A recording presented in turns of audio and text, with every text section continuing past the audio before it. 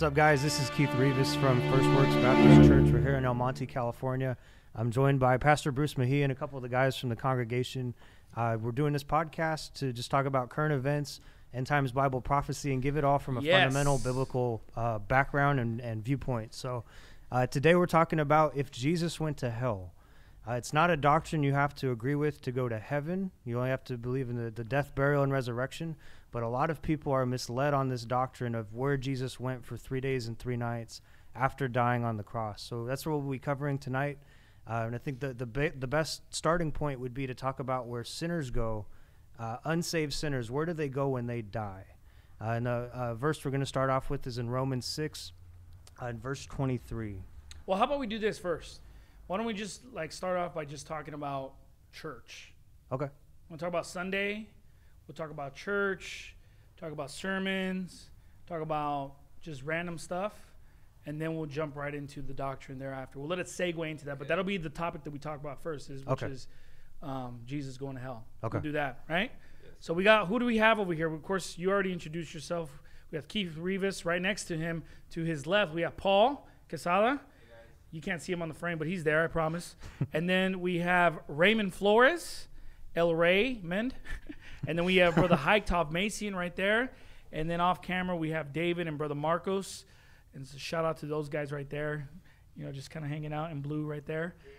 Drinking coffee.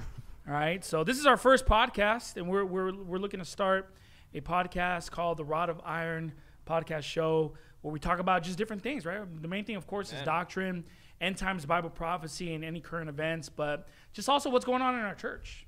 I think we have good conversations after church, and so we decided to start something like this. So let's talk about church. You know, hey, we're sneaking in the members little by little during this quarantine. What do you guys think about that? I think that's some Anne Frank stuff right there. Some Anne Frank stuff. Well, you know, we've never really stopped church this whole time, you know? Yeah. And that's a good thing. So, you know, not much has really changed for us. I mean, of course, a couple people had a miss, but, you know, they were still welcome to come. You know, we never kicked anybody out. So, yeah. You know, I think that's a good, positive thing. What do you think?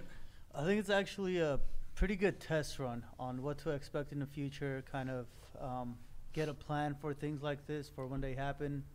It caught us off guard, and I think we handled it really well. And kind of thanking the pastor as well for kind of keeping his head on his shoulders and guiding us through this. So, yeah, because we really, you know, pastor really played it safe.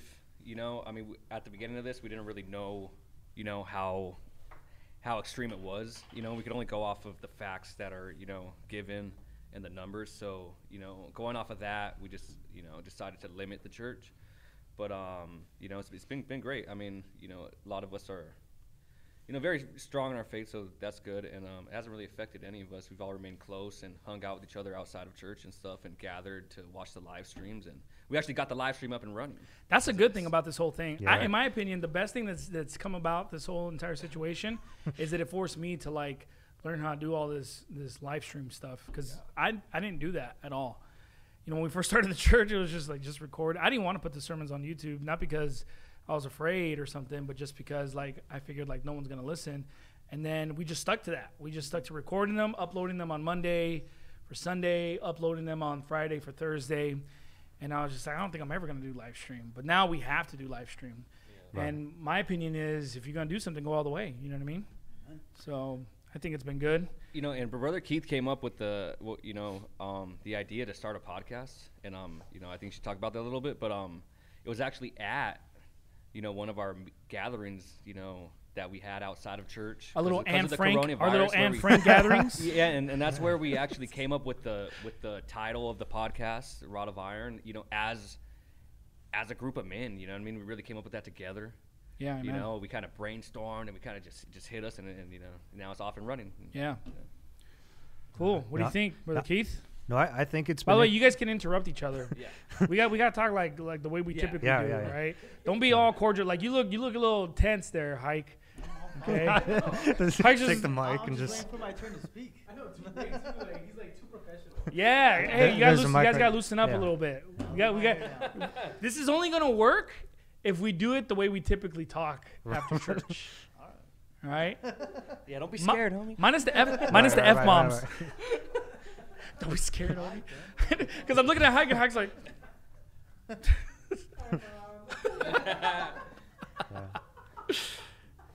So, you know, what I'm saying is, like, when we talk, when we do this, interrupt each other, you know, joke around and stuff like that, this is still the test run. So, you know, loosen up a little bit, all right? Right. All right, Hike? All right. No, but Just don't loosen up too much. Okay. I got it. I think I got it. No, I think it's good, though, to see how churches respond, especially our church. I know there's in the independent fundamental Baptist movement, because what's going to happen when church becomes illegal and it's not a virus? You know, and people are just scared to show like, hey, I'm a Christian. Mm-hmm. You know, hey, if you have service and we find you like they do in other countries, like even in China is a good example of how they treat Christians there.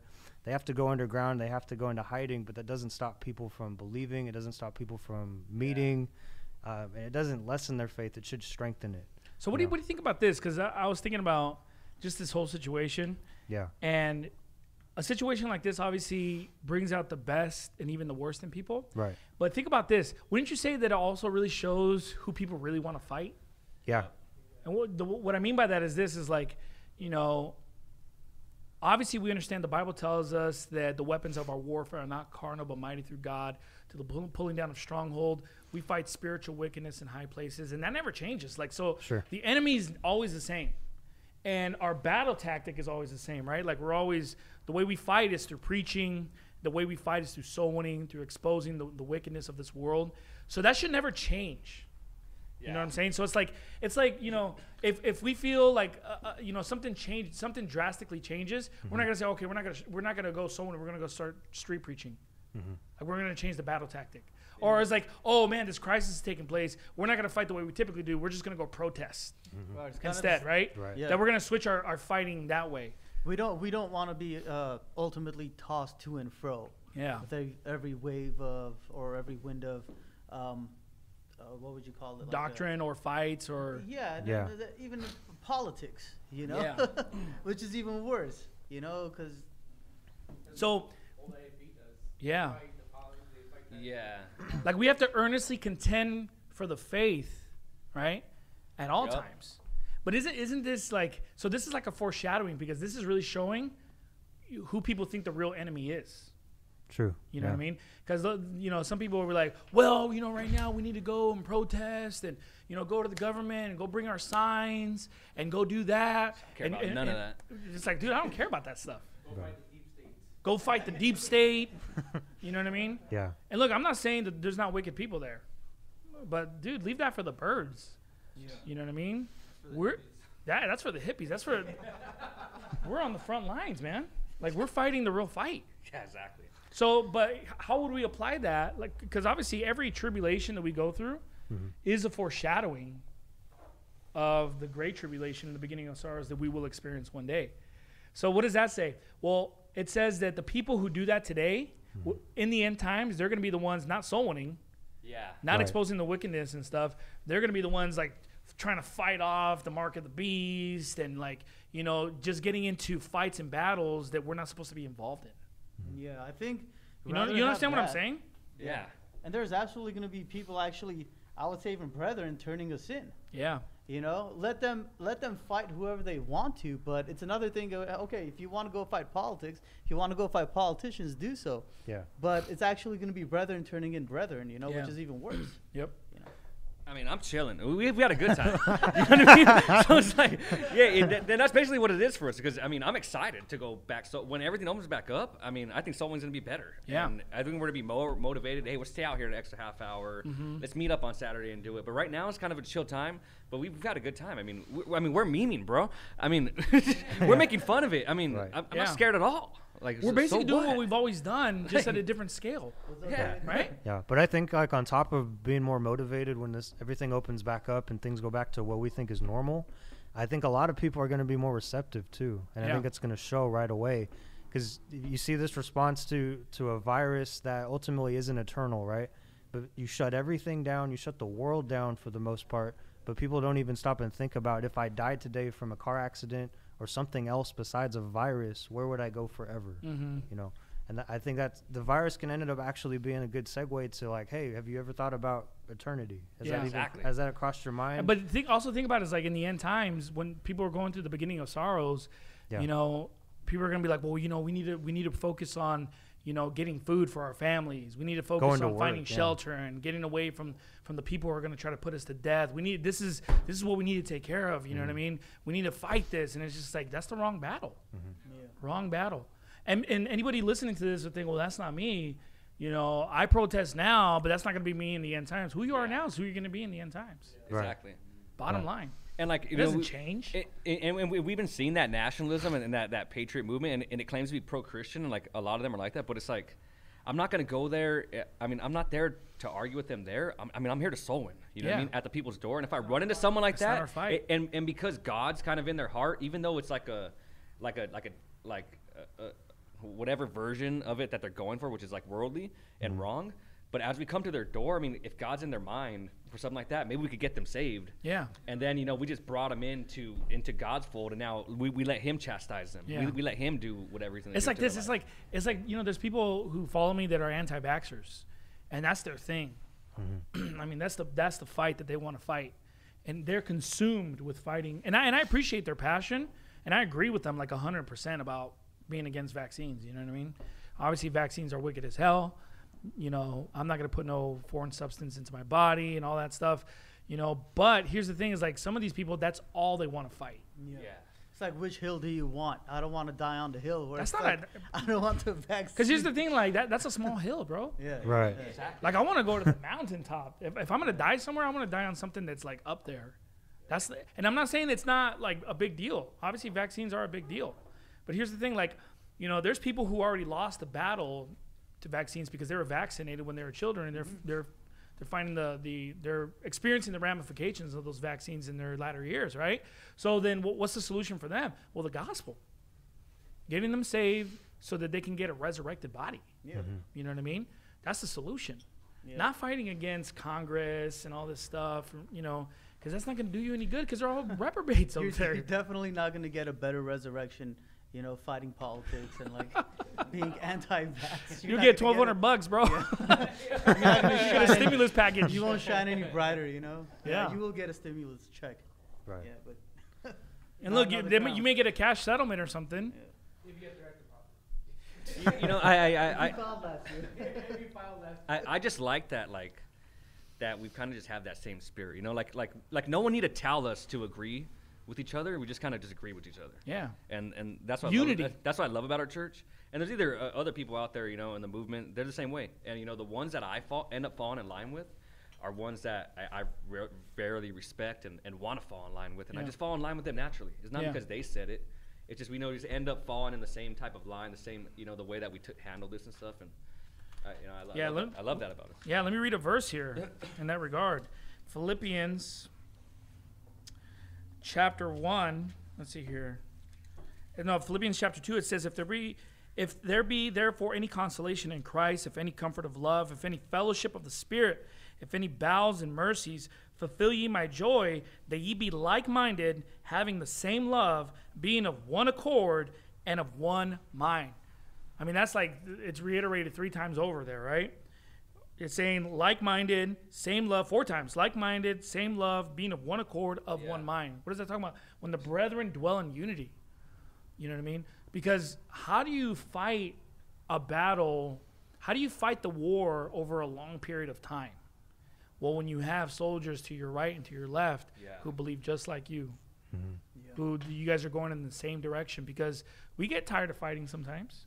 You know what I mean? Sometimes you can get discouraged and get depressed or something, or get down in the dumps. But if you have another brother on the side of you exhorting you daily to continue to go forward, you can make it happen. You know what I mean? And I think also another key word there is brother. You know, how would you fight? Let's say in the real world, you see your brother getting beat up. Like, how would that enrage you, or how would that like motivate you to back him up? Yeah. Let alone like your spiritual brother. You know, God is our Father. Amen. We're supposed to have each other's back. Yeah, amen. It's good. Yeah, it's been cool because it's like, you know, I mean, we've been soul winning every Sunday with my team there, Marcos. But it's like some of the guys, but, you know, they'll hit me up on Saturday. But, I mean, some of these guys are just, you know, still going. I mean, you know, and you know, everyone just kind of doing their own thing, but it's like Moses, brother Paul, Glenn, like these guys are going on Saturday soul winning all the time. You know what I mean? So it's like they haven't, I mean, they're just motivated Right. for it, you know what I mean? Like, so, I mean, that's the way they're taking it. Yeah. You know, I'm taking the way I've still been, you know, soul winning faithfully, most of us on Sunday, you know, for an hour. But, you know. And when we talk about exactly. unity, we're not talking about like Yeah. we can't disagree on stuff. Yeah, exactly. Right. You know what I mean? Well, when we talk about unity, we're talking about the fact that we see the overall picture. Right. And so because we agree on the overall picture, our minor disagreements doesn't really matter to us. Yeah. Yeah, exactly. We have a vision, and so it's like if we disagree on a minuscule thing, you know, that's no big deal. You know what I mean? Because we have to disagree. Yeah. There's got to be times when we disagree. It'll be weird if we just agree on everything. You know what I mean? Yeah, that would mean that we all know everything. But this way, you know, iron sharpeneth iron. Right. You know, Exactly. which means that sometimes somebody's a little bit more sharper than the other. But hey, guess what? After conversation, you know, you're out soul winning together, you fellowship together. Somebody ends up learning something in that process, and that's Yeah. very important. And we get in disagreements. Sometimes there's Brother Ulysses is here. Yeah, you're here. That's all right. Come on through, man. You're gonna be on YouTube now. we're actually we're live stream right now. Yeah, that's him. That's him. Podcast is sponsored by me. What? I gotta edit that out. This guy. Yeah, it's pre-recorded. We got you. We got you. He threw me off. I was talking about something. Huh? Unity. Yeah, I know we're on the topic of unity. Iron sharpening iron. Oh no. I was saying like we disagree sometimes. Oh, yeah. Hey, so that's what I was saying. Hey, keep it down over there. I'm just kidding. Sometimes we disagree on stuff, and sometimes wouldn't you agree that there's guys in our church that sometimes they'll disagree even to like an argumentative point? Yep. Offendinitis. Offendinitis. It's curable. Wow. I mean, like, obviously we shouldn't argue. We shouldn't have contentions and stuff like that. But, you know, blood brothers fight all the time. I used to get in fist fights with my brother. But, you know, it's just like it would last not even like an hour after. Because as soon as it's done, it's done. We're brothers again. And I think that, because someone asked me a while ago, like, wow, how do you guys have so much unity in your church? And that's probably one of the elements there is that guys get into arguments. Yeah. And then they actually bond closer because of it. Right. Yeah, the other day, me and Hyde got in an argument on Instagram, but then I felt real bad, but I'm sorry, bro. Now it makes me want to be like nicer to him. Like, I accept your apologies. that's why I sat next to him right now.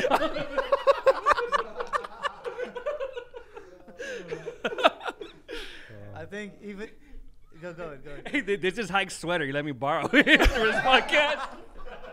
No, even in the real world. I don't know about you guys, but the closest friends that I've had growing up are those that I've actually physically fought with. Yeah. Because you get to know somebody, you know, you kind of know the best and the worst. Yeah, of well, you someone. kind of like you breach that part of your relationship where it's like, you know, it goes deeper like- because of the fact that you've gotten angry at each other at one point, but you still have each other's back, so to speak. And I think it's better to do that than just to be false, you know, with one another, and just always like Yeah. smile in somebody's face, like Yeah. and pretend like everything's all good. Yeah. And sometimes there is, you know, a disagreement or something like Yeah. that. It's better. To I think it's just you be talk real. about it and Just be real. absolutely. Hey, yo, Hyde, bro. You owe me a meal at Cane's, bro. I do. I'm just saying, bro. We could go there after this. You know what I mean? I do. What I'm saying is just like, you know, whether you disagree and stuff, but when you disagree, it's just kind of like, probably what it is like when people disagree and they argue, because they care about each other, it forces them to kind of work it out. Reconcile that. Yeah, Right. it helps you to just reconcile the whole situation, and that's why you draw closer to each other. Like, man, this is my brother. You know what I mean? So that's good. I think that's part of where the unity of the church comes into play, you know? And I'm not saying that everyone is like that at the church, you know what I'm saying? But what I'm saying is like the vast majority of the people get along that way because of that, you know? That's probably why I'm really close to Marcos. Yeah. Yeah, I've known Marcos for years. How many years have I known you for? The years of our pilgrimage have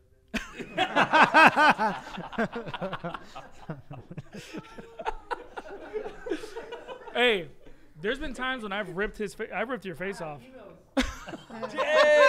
Yeah. No, yeah, it's like it kind of just makes you think. Remember, like, Yeah, I've ripped on Marcos multiple times. Hey, but you know what? I guarantee this guy loves me though. You know what I mean? And we're like brothers to a certain extent because we've gone through some rough patches. You know what I mean? Yeah, And so- open rebuke is better than secret Yeah, love, open that's for rebuke sure. is better than secret love. Yeah. You know, faithful are the wounds of a friend. You know, but the kisses of an enemy are deceitful. The Bible tells us. So, you know, better to just square up, spiritually speaking. You know, and catch phase, spiritually speaking, and then you shake hands afterwards, and then you know you can move on. Because then it's like you know you can kind of like you know how to deal with relationships too. You know. You never want to just be the kind of person that just smiles all the time and everything's just hunky dory and you don't have problems with anybody. We're human. You're gonna have problems with people, you know. It's just how you deal with that. Those issues. Got to be able to reconcile things. You know, we got to be peacemakers. Yeah. You know what I mean? But you can't. There's no need for peacemakers if there's no war. You know. So it's like war between brethren or battles kind of helps us to work things out. You know what I mean? And at the end of the day, you know, we're all men, we're all human, we're all fallible. You know, there's nobody that's always 100% right. And again, nobody's always going to What you agree trying to say? on everything, you know. See, now we're disagreeing right now. It is what it is. Dude, me and Paul disagree a lot of times. Like we'll get into like side doctrines and stuff, like just like stuff that's like irrelevant stuff. But it's like you know what I mean. We disagree, but I love that about him because Yeah. some of the stuff like I end up siding with him at the Yeah. end of the day. You know, when I go home, like Paul's probably right about that. You know what I mean? He's like, I ain't gonna tell him. I'm not gonna tell him. But it's like, I mean, I like that he stands his ground. 'Cause I don't want a friend that doesn't stand his ground. Right. It's like, what about? You don't want yes men. Yeah, exactly. Yeah. What if I'm wrong? Yeah. You know what I mean? Yep. So David, you were saying something? I feel like who's Paul? I feel like That's Paul. I know, but I feel like the mic needs to be. Oh yeah. Who's Paul? Who's Apollo? Paul, if you need to say something, just snatch the Yeah, mic. just snatch it. I'm okay. He's all, yes, he's right. He's always wrong. He's right about that. He's right about being wrong. I concur. Well, let's get into some doctrine here, shall we? Yeah, I think we loosened up. Yeah, we loosened up. That was good. That was good stuff, man. So, Brother Keith brought up the doctrine of Jesus going to hell. Now, we're not talking about the Jewish doctrine of Jesus going to hell. Or he's still there. Because the Talmud teaches that Jesus went to hell and he's still there. And he's there to pay for his own sins. That he's burning in hell in his own excrement because he was a blasphemer. You know, he was a devil. He was doing things. You know, he's teaching black magic or whatever. So they believe that, but not the biblical manner of it. You know, what we believe is what the Bible teaches, that Jesus went to hell for 3 days and 3 nights to pay for our sins. And, you know, unfortunately, you know, a lot of independent fundamental Baptists reject that doctrine. And they think it's like blasphemy to like say that Jesus went to hell. But to say that it's blasphemy is just to completely ignore the fact that the Bible literally says that his soul was not left in hell. Yeah. Neither did his flesh see corruption. Amen. You know what I mean? And look, it's just like, then what is the tie between Jonah and Jesus? Exactly. Like, what's the point? What is the tie between Jesus and every sacrifice that was burned? Isn't he the Passover lamb? Exactly. He's the Passover lamb. What do you think they did? They just like buried the lambs? Did they just bury the sheep and the rams? They burned them. Yeah. Right. And they think somehow that's blasphemous. But you know what it is at the end of the day is they think this is a blasphemous doctrine only because they think it's just attached to who? To Pastor Anderson. Yeah. That's what a lot. Because look, your old pastor, who's an old school pastor, his old pastor, not the one, not the current old pastor, but I'm talking about like the old one, Pastor Hampton. He believed Jesus went to hell, and he preached that. And you know what? I've known a lot of people who believe that. You know, so that's a common doctrine, and it wasn't controversial then. It's only controversial now because they think, well, You know, if someone believes that Jesus went to hell, then they believe in the post-trib pre-wrath. They believe in replacement theology. They're wrong on a lot of other stuff. I personally, showing somebody the doctrine from the Bible, have not seen somebody scoff at this.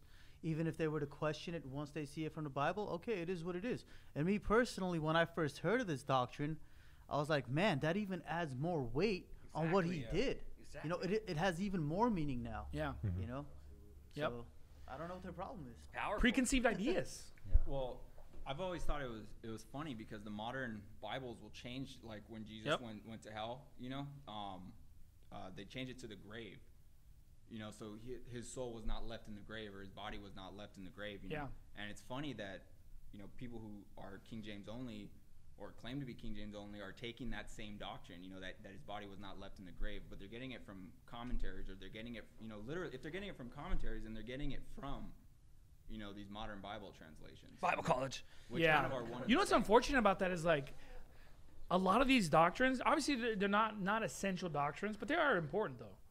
You know what I Right. mean? But a lot of those doctrines, such as, for example, the post-trib pre-wrath rapture versus the pre-tribulation rapture, when they take their stance on the pre-trib rapture, they always use the modern version's rendition of it. Yeah. Yeah, they Right. say bowls instead of vials, for example. Yeah. The Bible says vials. Just say vials. Why are you saying Why are you bowls? saying bowls? It's not in Are we the talking Bible. about cereal or what? Yeah.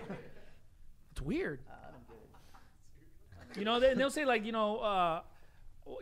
2 Thessalonians chapter 2, when it talks about the man of sin being revealed, the son of perdition, and, you know, it talks about the great falling away, they interpret that as being the rapture. When falling away means apostasy. Yeah. And you don't even Who need to falls know up? Greek. You can't fall up Yeah. though. You don't exactly, but not only that, but you You need don't to even- know a little listen, bit of science. You don't so- even need to know a little can't bit of fall up. Greek. If Yeah. you were to read just the Greek word, which you can, in that phrase, it spells out apostasy. Only difference is like apostasia, and you like think that's rapture. You know what I mean? Yeah. But it's books that they're reading. It's Bible college. It's preconceived ideas. You know, I've gone soul winning. I've showed people that Jesus went to hell, and no one has ever batted an eye at it. It just makes sense. Absolutely. Let me read you from Revelation 1:15, talking about Jesus. It says, "And his feet like unto fine brass, as if they were burned in a furnace. Amen. And his voice as the sound of many waters." You know, I think that's symbolic of the fact that, you know, he went down into hell. Yeah. And there's no denying that he was in the center of the earth, Yeah. right? As Jonas was 3 days and 3 nights in the whale's belly, so shall the Son of Man be 3 days and 3 nights in the heart of the earth. And look, most people, I mean, as long as you're not a flat earther, a flat-tard, believes that hell's in the center of the earth. Yeah. You know what I mean? What do you guys think? Yeah, I mean, these people, they say that he was in the heart of the earth, but that was in paradise in Abraham's bosom. But the Bible says that, you know, paradise is where the tree of life is, Yeah. where God's throne is. I mean, Right. are they saying that God's throne, that the tree of life is in the heart of the earth?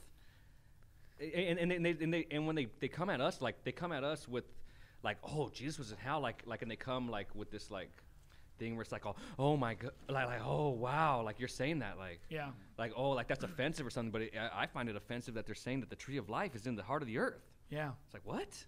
Well, how about this? You know, Paul said, "And I knew such a man, whether in the body or out of the body, I cannot tell. God knoweth how that he was caught up into paradise." And notice, where is the location? Caught up into paradise, and heard unspeakable words, which is not lawful for a man to utter. Yeah. You know, and so, well, they say, well, yeah, but there's different types of paradise. No, there isn't. Where does the Bible I'm even just say curious. that? Have any of you guys asked anybody who does not believe, for example, they're saved, but they don't believe Jesus went to hell? Have you shown them in Acts where it says so, and what do they say? Like, how do they reconcile that?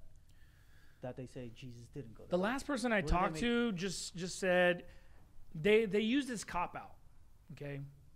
And this is for anything, not just this doctrine.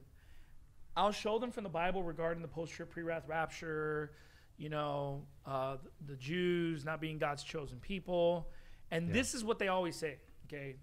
This is what the last person said.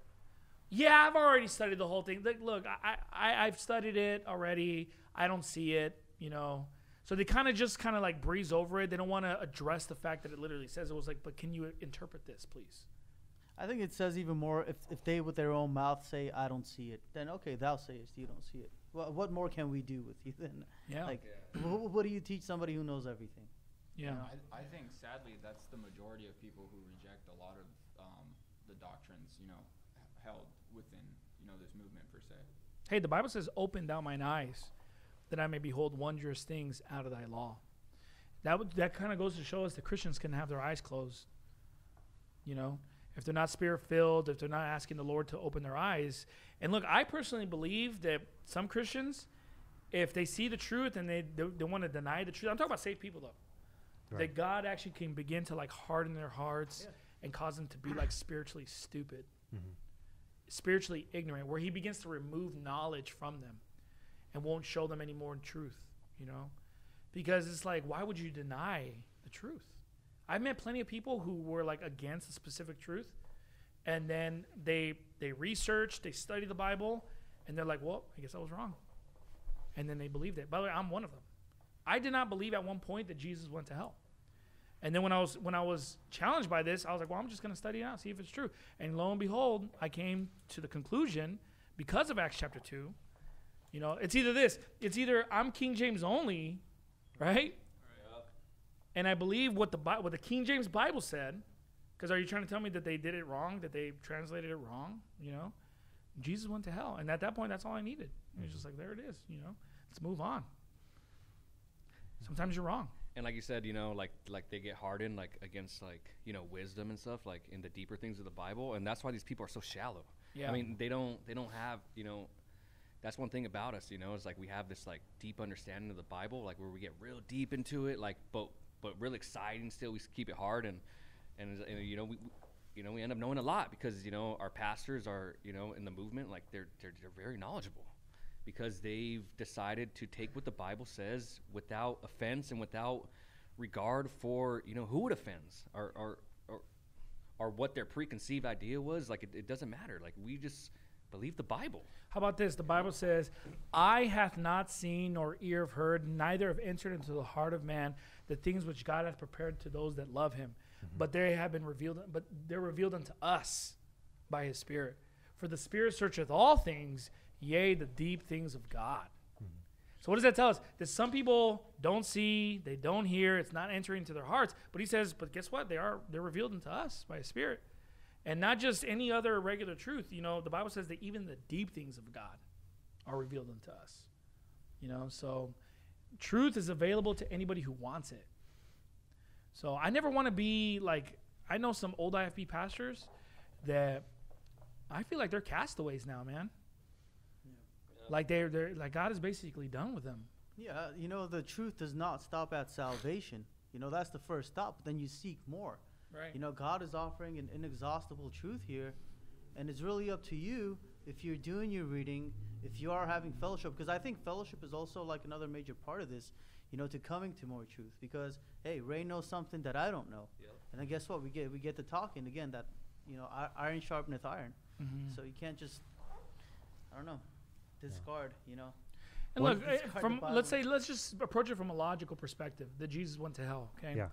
If we were to pay for our own sins, that's exactly where we would go. Mm-hmm. So if we paid for our sins, does the Bible say that we're going to be in the grave to pay for our sins? We don't believe in soul sleep. Right. That's like a form of soul sleep. Well, Mormons will take it one step further when you try to tell them that Jesus went to hell. They firmly believe and still actively teach that Jesus went to a spirit prison, is what they call it, and it's like the crazier version of Abraham's bosom, where you have I didn't think there was such a thing. you have two sides of a place that's not hell and not heaven, or you have saints that aren't in heaven, right? But the spirit prison is for saved people under the Mormon ideology, where Jesus went and preached to them. So they actually still believe that when missionaries die, the spirit of those missionaries don't go directly to heaven. Yeah, They actually- missionaries for sure. They actually go and have ceremonies and they tell people that, well, now he's a spirit missionary or a sister missionary in Yeah, spirit that's prison. retarded. So when the Bible says that to be absent from the body is to be present with the Lord, where Yeah. is the Lord? Tell me that, I pray. Mhm. So are they saying that they're that they're down there saving people out of hell? They say that they can still save you after you're dead. So that's why they get baptized for the dead, so right? that ties directly to that doctrine, because they do that because they say, well, your grandma didn't believe in the church. They weren't baptized Mormon. Let's save them anyway. Let's baptize the great granddaughter of so and so that was like a pilgrim coming across, and they're big into the pioneer stuff. So let's talk about 1 Peter chapter 3 then, where that comes from, right? That's where they go. Let's take a look at that. Go to 1 Peter chapter 3, and let's look at verse number. Let's start off in verse number 18.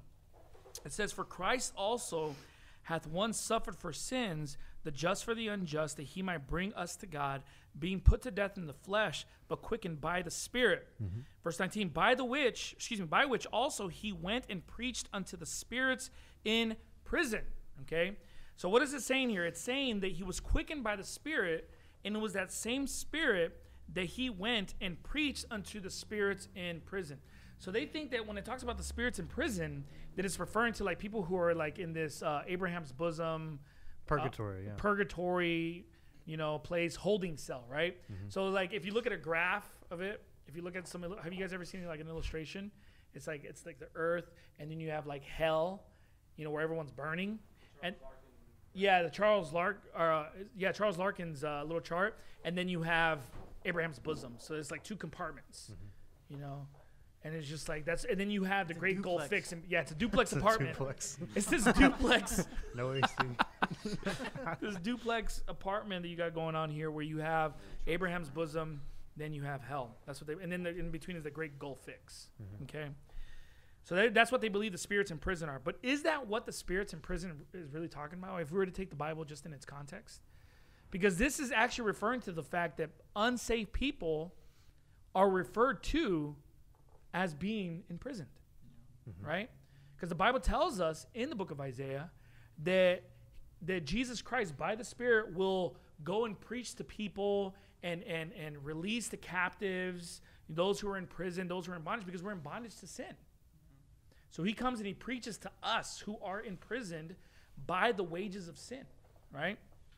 And it says in verse 20, which sometime were disobedient, when once the long suffering of God waited in the days of Noah, while the ark was a preparing, wherein few, that is 8 souls, were saved by water. The like figure, whereunto even baptism doth also now save us, not the putting away of the filth of the flesh, but the answer of a good conscience toward God by the resurrection of Jesus Christ.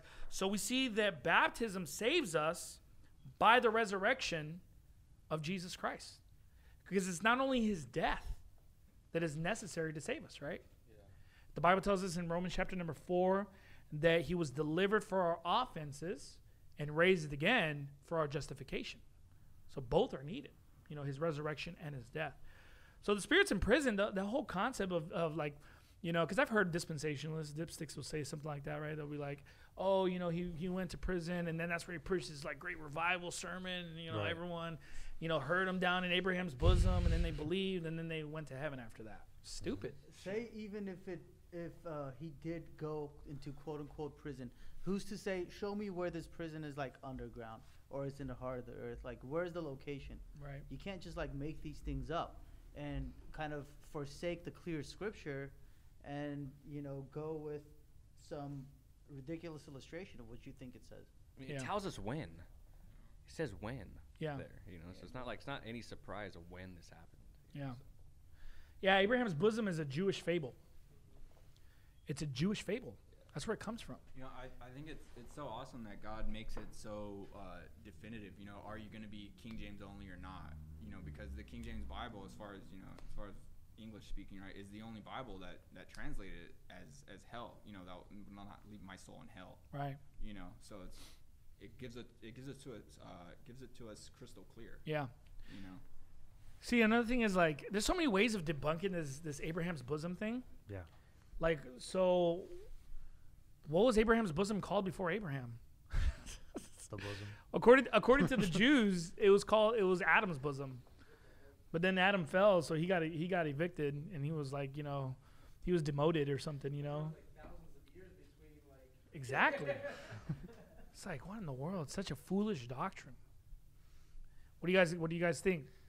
Anything else or what? Yeah, I mean, I think Genesis 22 is where it was. Hey, is there another prophesied. coffee over there? Can you grab me one?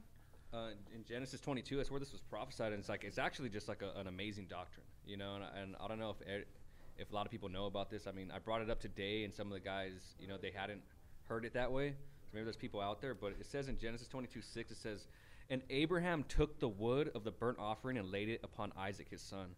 And you know, just like Jesus, you know, he bore his cross; it was laid upon him, right? Yeah. And he took the fire in his hand and a knife, and they went both together.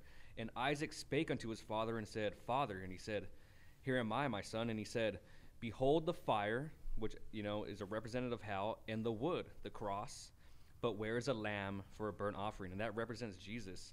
And Abraham said, "My son, God will provide himself a lamb for a burnt offering." Yeah. So, I mean, it's an amazing doctrine. And, Yeah, amen. and, you know, it goes way back. And that prophecy was fulfilled. And, Yeah. you know, that means that it had to be a burnt offering if that prophecy was fulfilled. Right. You know? Yeah, amen. I don't think it's a ridiculous doctrine. It's ridiculous that people would reject such a doctrine, you know? I think it's just crystal clear. And honestly, the only people who would even think to reject it are those who already have a preconceived idea. You know, because any babe in Christ, when you teach them this, it's not like, you just said that. How could you're an Andersonite or something, you know? They're just like, I've talked to people and they're just like,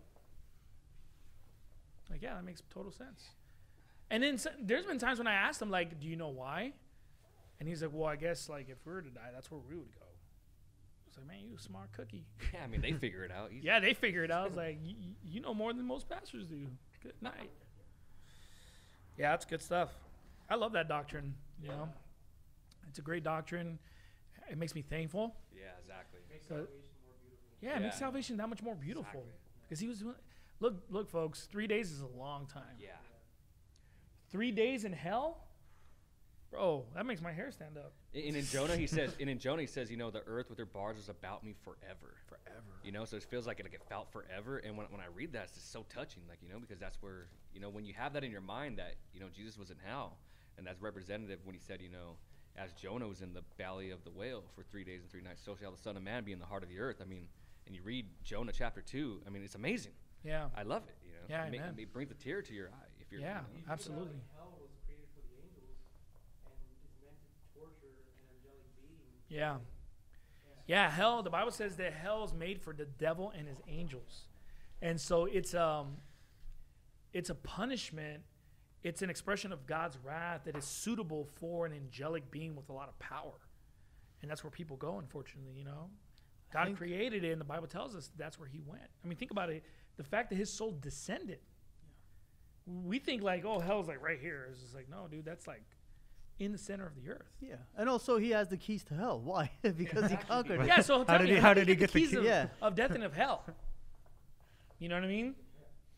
I think it's taking glory away from God to say that he didn't suffer for us in hell. Because remember when Christ was talking about how he's going to suffer, and Peter said, what did he say? Be it far from thee? Yeah. Or something. But he He's got like, rebuked for that. Oh, yeah, he's like, get thee You know? behind me, Satan. So if you're talking about, hey, let's take this glory away from God, that he did not, you know, That's a good go point. to hell for us. Imagine like the spiritual rebuke you're kind of bringing it upon yourself. Yeah, You know, so. right. That's good. That's good stuff. I never thought about that. That's good. That's when you should have turned it backwards. You should have had your hat forward, and then when you said it, you just put your hat backwards. Just Photoshop or And just or put say that it feels good gimmick to on be a me. gangster. The sunglasses and the cigar. you gonna let this off camera guy just talk to you like that? I'm just joking. Hey, a side note real quick. I just want to get this off Hey, can my you chest. get this battery and put it in that one right there? I just want to get this off my chest since we brought up the angels, right? And how? Well, people who, you know, believe in the repent of sins, right? You gotta take the camera. And they're against faith alone. They always say, well, the angels believe, right? The devils, they believe, but tremble. Right. But this is the thing. Who died for the sins of angels? Exactly. Was Jesus the son of angels? Or Right. you know, he was the son of man, Right. and he died for the sins of men. Yeah. You know, he didn't die for the angels, so Yeah, that's no good. one paid their sin. Yeah. You know, Yeah, amen. they're screwed. That's a stupid little cop out to try to teach that you gotta have faith with works. You know what I mean? James, they try to use that James chapter 2, you know, which proven over and over again. And I've had so many conversations with people like that. You know, it's just your cliche people, or like they'll come up with Matthew 7, James chapter 10, or James chapter 2, excuse me. And then what else? Matthew 7, James 2, and that's pretty much it, actually. Yeah, never mind the whole book of John, right? Yeah. Well, hey, I love James chapter 2. I love it. Pentecostal, then, though. James chapter 2 is awesome. I believe James. I agree with him when he says, you know, faith without works is dead. But, you know, I also agree with Paul when he said, you know, faith without works in Romans chapter 4 still saves you. Yeah. So, you know, they agree. So are they saying that these two disagree with each other? That Well, Paul the problem and James is are that against each other, these or? guys, they think that the word salvation is just about justification of the soul throughout the Bible. Right. No exceptions. Right. It's like that's only for when it says saved, you know, it's only for the salvation of the soul, nothing else. So you just go down the list of every time it said saved and salvation, it can only be applied to that. It's like that's not the way it works. You got to read. That's why context is important. Yeah, another example would be when they say baptism for the remission of sins. Right. Not understanding that for there is being used as because. Right. You know, because of the remission of sins, go ahead and get baptized. Yeah. And this is, you know, repent, be baptized for the remission of sins. But this is the thing: is does turning from sins remit sins? Right. You know, if I broke a law, does not breaking that law in the future remit that law that I broke? No, it does not. This right? is where So- the foolishness of this doctrine comes into play, because then, okay, if that's what you believe, okay, then where's the end to all this then? Right. Like, so what sins do you have to repent of? Yeah. Like your What about- specific sins, Exactly. or the sins, or like, you know, or the sins that other people are guilty of? I mean, what are you specifically talking about? And then how many times do you have to get baptized? Yeah. Because obviously we sin all the time. And if they believe that you have to be baptized in order to be saved, well, I mean, you just gonna have to live in the baptism tub. You know, And what about the thoughts that you've had that are sinful, or the sins Yeah, the you thoughts of forgot foolishness. about? it comes down to boasting, right? So it comes down to boasting because It's- what they're really saying is that, hey, if you don't live your life the way I do, Yeah. then you can't go to heaven. Hey, folks, right? whosoever keepeth the whole law Yeah. yet offend in one point is guilty of all. So, you know, if you deny faith and you think you're saved, you're a boaster. That's just what it is. Look, if you have a criminal who committed murder and he's standing before the judge and the judge condemns him, if he says, I'll never do it again, it's not going to take away the fact that he's going to be punished for that crime that he already committed. Right. You know, that doesn't change the past, folks. I met a lady. She was like, Get in the mic, Paul. yeah. I was like, you know, for by grace are you saved through faith, and that not of yourselves is the gift of God, not of works, lest any man should boast. And I was trying to explain to her, you know, that we don't have anything to boast about, you know. And she was like, I'm not boasting. It's hard to keep the law. That's like that's I'm not boasting, that's but I'm boasting. a pretty hard worker. I'm not gonna lie. yeah. Oh, that's like, okay, so speaking of boasting, I was listening to that phone conversation between Bo and Pastor Shelley, boasting Bo. He's like, you're saying that I'm like, I have this false humility. Look, that's not false. This is real. You know, I got real humility. He's like, He's been practicing in the mirror. He's in practice. He's like, oh yeah, I was the best preacher there. You know, I was the one that was like to take care of the church. But I'm not. You know, if you were to offer me the position, I wouldn't take it. I'm Yeah. like, no. Didn't Pastor Shalley say that his preaching sucks? it does suck. Some people have a hard time coming to grips with the fact that their preaching sucks. You know, if it sucks, dude. Hey, you Get know, better than change, boy. Hey, you know, no preacher in the Bible sucked. You know what I mean? So it's like, so if you suck at preaching, you know, I guess you weren't called. You know what I mean? Hey, that was a prank call. You know what I mean?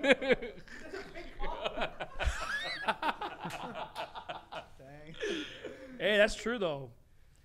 As Mark Barfield would say, 100%. Remember, hey, no, it's funny that you bring him up because remember that prank call on Mark? Oh yeah. Hey, that was so funny, dude. Oh, they got that guy good. Sorry, I almost broke your mic. I wanted to piggy bank really quick. One of my favorite verses with. Did he say piggy bank? I thought it was piggy No, back. Piggyback. Yeah. Trying to steal my money? You Piggyback. trying to Jew me, man? You saving money in that piggy bank, baby? We got a Federal Reserve Christian over here. Well, people are always taking every verse that says saved, to deal with salvation. My favorite one is in Acts. He says, Paul said to the centurion and to the soldiers, except these abide in the ship, you cannot be saved. Except you abide in the ship. That's only for so we're screwed. In Revelation where the dead are being they're being called into the great white throne and they come up out of the sea. Those are the ones that he was referring to. If you live in the sea, you're subject to the salvation of abiding in the ship. I'm joking, by the way. I've never been on a ship, so. I guess I'm Did it have to be that ship? Hey, can we too? go back to? Can we talk no. about preaching that sucks? Okay. Something I've heard people say when they try to say Jesus didn't go to hell is when he's talking to the thief on the cross and he promises him that you'll be with me in paradise. Yeah. Today you'll be with me in paradise. Right. And like that mixes up a lot of people. Yeah. When you have one bad doctrine like Abraham's bosom, it leads into those weird things like, oh, maybe we should baptize repeatedly or baptize for the dead, or are we really saved? How certain are you? If you died, where would you go? Right. Yeah, and here's the thing, today thou shalt be with me in paradise. It speaks to the fact that he's God. Mm-hmm. Yep. That's Right. what it speaks to. Right. Because then you have to deny what the Bible says, that to be absent from the body is to be present with the Lord. Mm-hmm. So, if he is in heaven, by the way, Jesus spoke about being in heaven even when he was on earth. Exactly. Yeah, Son of Man Right? was in No man heaven. had ascended up to heaven. Exactly.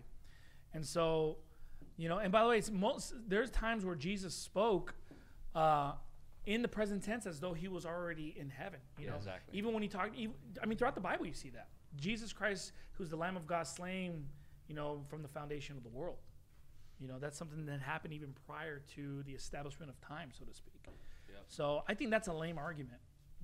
Yeah. It's just like, today thou shalt be with me in Abraham's bosom. So they take it as he went down there to Abraham's bosom for 3 days and 3 nights. It's like, doesn't work that. How is a holding cell paradise? It really Next to robs- hell. Yeah, You know it what I really mean? robs the beauty of salvation too. Today thou shalt be with me in paradise. The thief on the cross getting saved. Right. Being able to go, to heaven. Because obviously that speaks to the Trinity with thou shalt be with me in paradise. So there's certain people in the Bible that were just used greatly of God, even though they messed up. I talked about Saul on Sunday morning, how he's still being used to prove eternal security, Absolutely. right? Because he committed suicide. Right. And you think of someone like the thief on the cross who wasn't able to do much. He was hanging on the cross, Yeah. But he's a perfect example of someone, who didn't get baptized after he got saved. Absolutely. And I've used that with people who believe in a baptism regeneration. They're like, well, he's the exception to the rule. Yeah. There is no such thing as exceptions, bro. No, that's crazy. I mean, you're looking at Acts chapter 10, verse 47. Can any man forbid water that these should not be baptized, which have received the Holy Ghost as well as we? Yeah. I mean, these guys already received the Holy Ghost. Yeah, and what Baptism happens when does you not- receive the Holy Ghost? Yeah, you're saved. You're Right. sealed. Until when? The Unto day- the day of redemption, the Bible Amen. says. Paul said, God sent me not to baptize, but to preach the gospel. That's one of my favorite ones. 1 Corinthians. It's like, It's just like, if he's saying that he's, woe is me if I preach not the gospel, Yeah. and then he's saying in chapter 1 that that God sent them not to baptize but to preach the gospel. That's close. nail in the coffin. Yeah. Case closed, man. It's a bad attitude. It's like when Jesus told these people where he Did you told say that them- was a bad attitude? No, it is. It's a bad attitude because it's like He didn't like that point very much. no, because you know when they agree to work for a penny for the day, right? Some people they work the whole day, and those people come in and they work that last hour and they still get paid the same wage, right? Yeah. And they murmured against it, but it's like it's like I'm not offended by that. That's what I hope. Yeah. I want people to be saved. I don't want to. God is not willing that any should perish, but that all should come to repentance. So why don't be like the Jews, folks? Amen. Right? The Jews are all mad that the Gentiles are now God's chosen people, and it's just like, well, if you're God's chosen people because you're already saved, you should rejoice over the fact that the gospel is going around all around the world and people are believing on the Lord. Yeah, they're not. I think it's in Luke that when Christ was given the parable of the vineyard and the husbandman, it was in that same hour that they sought to kill Jesus. You know, and I was actually listening to Pastor Jason, is it Robertson or Robinson? Robinson, Pastor Robinson. So Pastor Robinson Mountain View today Baptist Church. was talking about how even the Jews understood replacement theology. Yeah. Because they were considering whether Jesus was talking about them when he's saying that the vineyard is going to be taken from you and given to somebody else. That, hey, the old IFB pastors don't even get this, but the Jews at that time got it. Yeah, that's You know, good. that was a great point. Yeah, I love Pastor Robinson's preaching. He's a good Oh, yeah, preacher. that's great. He's good. That's a good point right there. That's pretty sad. The like unsaved Jews understood replacement theology better than most saved independent fundamental Baptists do. It's a great doctrine. Replacement theology is a great doctrine. That's another thing that makes me grateful for salvation. You know, ye are a chosen generation, a royal priesthood. You know, that we should show forth the praises of him who hath called us out of darkness into his marvelous light. You know, he is not a Jew. You listening, everyone? He is not a Jew, which is one outwardly. Neither is that circumcision outward in the flesh made by hands. He is a Jew, which is one inwardly. Circumcision is that of the heart and the spirit. His praise is not of men, but of God. So you're going to have to refute that. Someone just got triggered. You might have to do it. You might have to do what Pastor Anderson does sometimes and just read it really, really slow. Yeah. You know? For ye are not a Someone out there just commented that we're anti-Semites. Sharon. Is that who that lady is on that meme? Yeah. That feminist? Hair. The one with the hair? What that? The That Karen. description, though. The Karen. He's like the one with the nose? I think she has arms too. Yeah. It's 2005, like a woman haircut. Like, I think she was like Dude, I don't even know 2020 women haircuts. I don't keep up with the fashion. It's like a short bob haircut. Oh, okay. Yeah, I think that's what a Karen haircut Oh, I know where you're The talk talking to the about. manager people. Yeah, talk to your manager Yeah. people. Is that what you're talking about? Yeah. Oh, that's what they're... got the Karen. Karen. Yeah. Like Debbie. Yeah, it's the haircut that goes like this, like this, right? Yeah. It's almost as if they're like give me a bowl cut, and then they just measured it wrong and they just kept going down. You know, sometimes when you write on a blank sheet of paper, and you're like writing, you just go, and then when you look at it, it's like it has like a slant. That's how it is with their haircuts. It's just The barber fell asleep. Like Dennis the Menace haircut or something. A bowl cut. good stuff, man. Anything else? What else we got? We should just keep talking about replacement theology. Oh yeah. Yeah. All right, you guys keep talking. I'm gonna go. I'll be back. No. It's crazy how many people are like really scared to believe in replacement theology. You know, to say the Jews aren't God's chosen people, but whoever believes is the chosen person or is the chosen nation. I think a lot of people that have that. They're like, scared of that. It's like a superstition, you know, because they were taught that, you know, if you bless them, then God's gonna bless you, and if you curse them, then God's gonna curse you. But even without cursing them, even just saying, "Well, no, I'm a Jew," because you know I think it goes. the Bible says I'm If they a go Jew contrary to the popular opinion, they know, you know, the Jews are going to come get them at night. You know, what can you do? Yeah, that's a whole nother topic. You know, That's a whole podcast. But it's funny, like how do you argue against, you know, think not to say within yourself that, you know, we have Abraham to our father. You know, if I say that God is able of these stones to raise up children unto Abraham, it's like, how do you argue against that? You know, I've heard people try to argue against that and try to interpret that differently or just, you know, completely dismiss it. Jesus was ready to pick rocks. instead of Starting Yeah, from exactly. even rocks. even with Moses, Not even you know, like- he was already giving up on these people Yeah. who want to create like another nation just out of Moses. You know, I don't even know how they use that chapter in that They don't. passage They because can't. I mean I don't know how, because first of all it was to Abraham, which, you know, there was no Jews at the time, which is just ridiculous to use, right? But in Galatians 3:16 it says, "Now to Abraham and his seed were the promises made. Yeah. He saith not to seeds as of many, but as of one, and to thy seed, which is Christ." So I mean, The blessings through Jesus. what are they That's not- talking about? Well, that Have they not read? That goes back to Right. using false Bible versions or using Yeah. these commentaries, which, you know, because they'll change it to descendants. Mhm. And that's how they try to justify. They don't it. even want to be God's people, the Jews, because Jesus is God. So the only way that if you would say that, you would have to deny that Jesus is God, because they don't even want to be God's people, because they don't want to be Jesus' people, because they reject Jesus because they hate him. Checkmate. So I just don't understand how you could say, oh, they're God's people, but isn't Jesus God? I mean, he's God, right? I mean, He sure is. so it's like, how are they God's people when they don't want to be God? They don't even want to be God's people. Yeah, man. How about Romans 11? That's one of my favorite chapters when it comes to replacement theology. That's like the most savage chapter, one of the most savage chapters in regards to this. Let me read it. It says, I say then, hath God cast away his people? God forbid. And that's where the chapter ends, folks. According to most, those who believe in Zionism, like that's their favorite, that's their life verse. Yeah. But we got to keep reading. For I also am an Israelite of the seed of Abraham, of the tribe of Benjamin. God hath not cast away his people, which he foreknew. Okay, by the way, the Bible tells us in Romans chapter 8, whom he foreknew, them he also predestinated, right? Them he also glorified and justified, referring to saved people.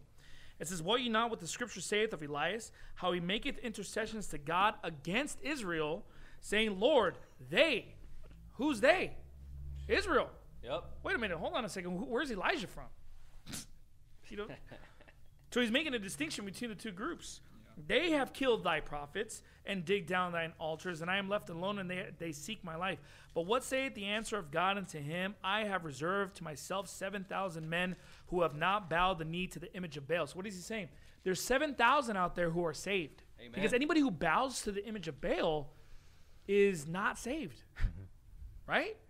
They're not God's people, because God's people worship the true God. Okay? Even so, then, at this present time also there is a remnant according to the election of grace.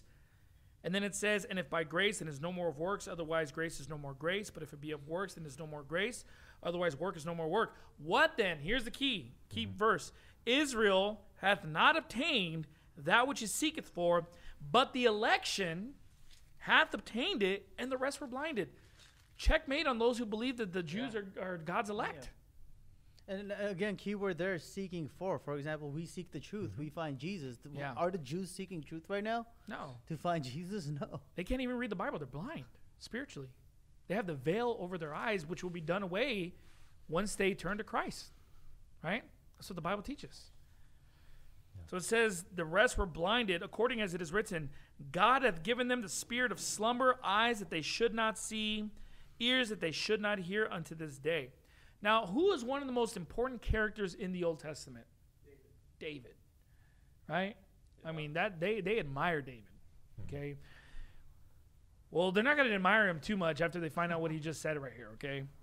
And David saith, let their table be made a snare and a trap and a stumbling block and a recompense unto them. Let their eyes be darkened, that they may not see, and bow down their back always. By the way, Paul here is only quoting a small portion of where this actually comes from, because this comes from the book of Psalms, and the rest of it actually talks about how he prays that they wouldn't even get saved. Yeah. I mean, he's saying, let them not be written with the righteous. Let their names be blotted out of the book of life.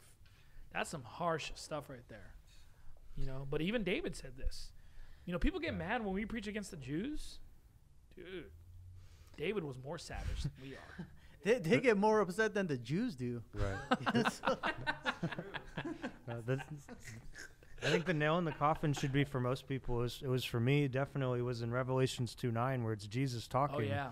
And he's calling out people who say they're Jews and are not, but he doesn't stop there. He even calls them the synagogue of Satan. Yep. And that lines up with when Jesus called the non-believing Jews children of the devil. Yeah. John chapter 8. There's no disconnect there. There's a consistency between you're either a Jew or you're not, and it's not about your outward appearance, your circumcision. It's what's on the inside. Ye are of your father the devil, and the lust of your father will ye do. He was a murderer from the beginning, and abode not in the truth, for there is no truth in him. When he speaketh a lie, he speaketh of his own, for he is a liar and the father of it. And he's speaking to the Pharisees there. Revelation 2 is powerful. In fact, that's where we came up with our code name for the Jews, right? The Nicolaitans. Because I believe Revelation 2, when it talks about the Nicolaitans, is referring to the Jews. Because the Jews call themselves Jews. Right. But what does God call them? He calls them the Nicolaitans, my opinion. He was the hardest preacher. He was the hardest preacher against the Jews. Hardest. I mean, he cost him his life. Mm-hmm. That's how hard he preached against them. They wanted to kill him. You know. By the way, plug in for Revelation chapter 2. Make sure you watch that sermon Watch there. that Great sermon. sermon. It's called the Nicolaitans.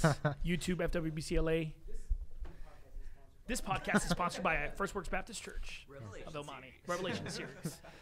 What do you think the main reason is, though, that it's like such a push theology to praise the Jews? Is there like a motive people have behind that? Or? Zionism is a major key player in the establishment of the New World Order, if you really want to get into it. Right. You know, and of course we know that really was pushed hard within the churches in the 1800s by dispensationalism through C.I. Schofield and the C.I. Schofield Reference Bible.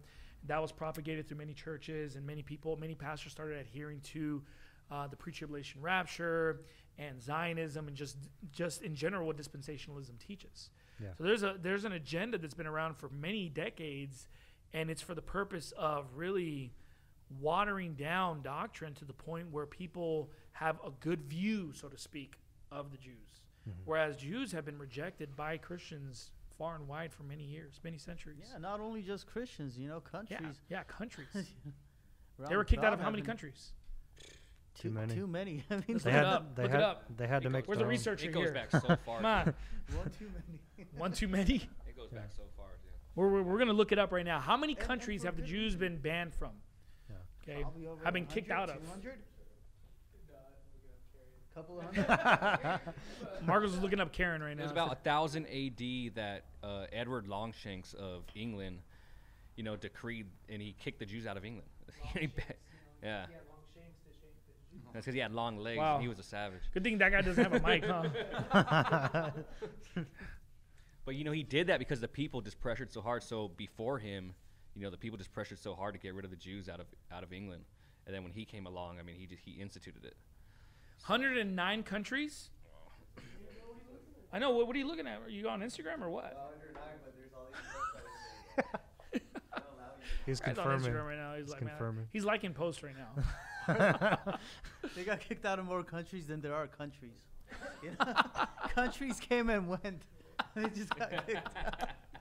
Yeah, at the time they started getting kicked out, there wasn't even that many countries. Why do they get kicked out of these countries for? Why? Usury.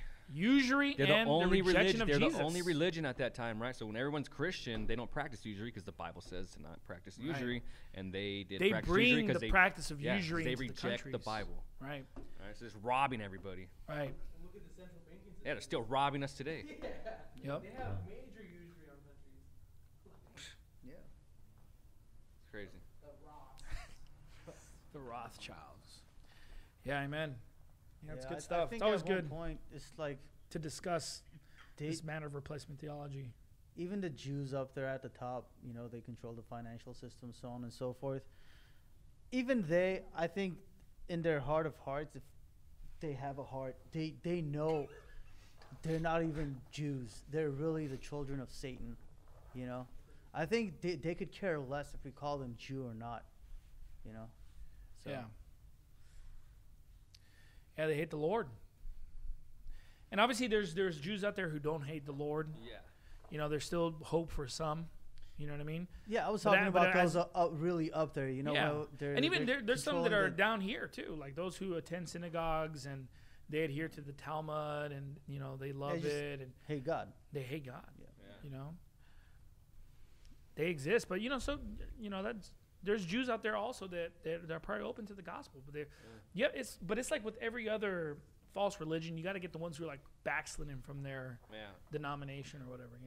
Right. You're not going to win a hardcore Mormon to the Lord, hardcore Jehovah's Witness to the Lord. You got to get those who have been like out of that congregation for quite some time, and maybe they're starting to reject it a little bit, because those who are deeply into it, they're already deceived. I mean, if they're already faithful to that way of thinking, you know what I mean? So, what else we got? Is that pretty much it, or what? Does that wrap up the podcast, or we got something else? What's going on, Keith? No, those were the main two just for the testing, but I think it's really good to just talk about it and just even bring up replacement theology and bring up, did Jesus go to hell? Because those aren't believing, like I said, like believing Jesus went to hell isn't a salvation issue for a lot of people. It's just a matter of understanding the Bible issue. Right. And if you show people clear verses, then if they don't believe it after that, that's when I would kind of question, okay, at what point do you believe what it says? Right. You know, are you saved by grace through faith, or are you not? Right. You know, you have to start questioning that. So. Well, I mean, if someone doesn't believe that Jesus went to hell, you know, obviously they can still be saved. You know what I mean? And even if they choose not to believe that thereafter, it doesn't really tamper with salvation, but it does tamper with, like, how well do you know the Bible? Right. It's like someone who believes in the pre-tribulation rapture. You know, if that's what you want to believe, all right. But, you know, if a pastor advocates for the pre-tribulation rapture and is just completely for it, you kind of question, you know, their knowledge of the Bible. You know what I mean? It's like someone asked me one time, it's like, would you ever send out, if you think pre-tribulation rapture is a non-essential, would you send out a pastor that believes in the pre-tribulation rapture? No. Because you're just basically proving that you don't really know the Bible.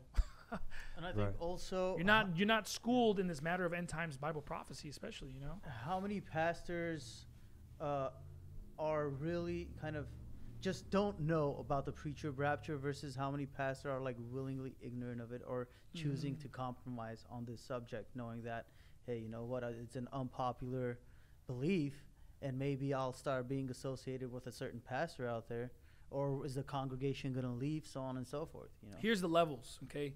You have the dipsticks, like Sluter, who's just a devil. He's just a reprobate, devil, dyke-looking Pillsbury doughboy. Rosie O'Donnell.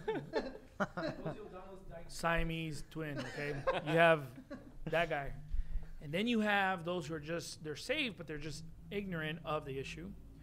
You have those who are, they're saved, they're not ignorant of the issue, but they prefer just to you know, out of sight, out of mind. Yeah. Then you have those who, they see it, they love the truth, and they're post-trib, but they're closet post-tribbers. They don't want to associate with new IFBers. They don't even want to preach post-trib pre-wrath from the pulpit. They don't want the controversy. And then you have those who just embrace it, and they become frustrated with the rest of the people before them. And then they end up joining the movement. Well, because you want to talk about that stuff. Like, you know, if you start studying end times Bible prophecy and the post-trib pre-wrath, you want to talk about other people who, like, know about it, you know? Like, I would get frustrated when people don't want to talk about end times Bible prophecy in my old church. It's like, this, you know, they don't want to talk about these things, and they're like, well, you know, we need to focus on that, which is most important. So yeah, amen. But you know what? Revelation is here for a reason. God put it in the Bible. You know what I mean? Like, this is something that we should openly talk about, preach about, embrace, accept, you know what I mean, and promote. So that's why we're teaching through the book of Revelation. Amen. Yeah, Thursday, it's the destruction of Babylon, Revelation 18, son. Yeah. All right, so that's pretty much it, right? We're going to wrap this up. Yeah. Well, thank you all for tuning in to the Rod of Iron podcast show.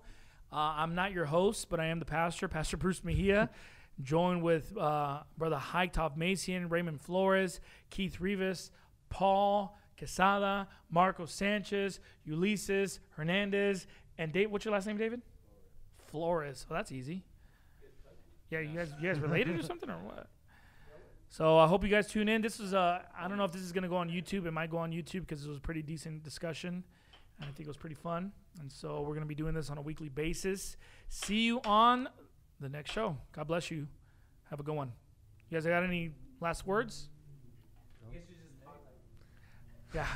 As it fades away. All right.